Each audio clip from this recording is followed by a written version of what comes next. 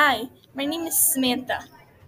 And my name is Makenna. We're going to talk to you about the Anasazi Indians. The Anasazi lived in Utah until 1300 AD. In the time they were here, the Anasazi had many important changes that historians believed as periods. The periods are called Basket Maker 1, Basket Maker 2, Basket Maker 3, Pueblo 1, Pueblo 2, Pueblo 3. There's also Pueblo 4 and 5. But the Anasazi left Utah at the time.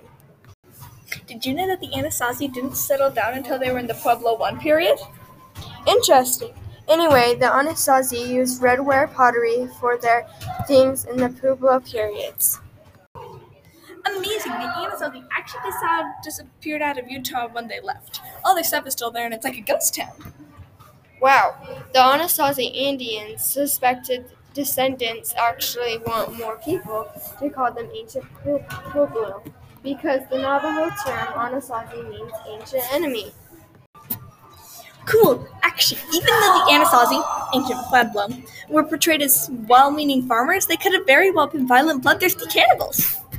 Wow. Okay, that's not creepy at all.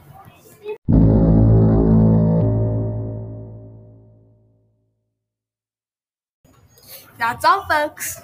You really had to end it like that? Of course.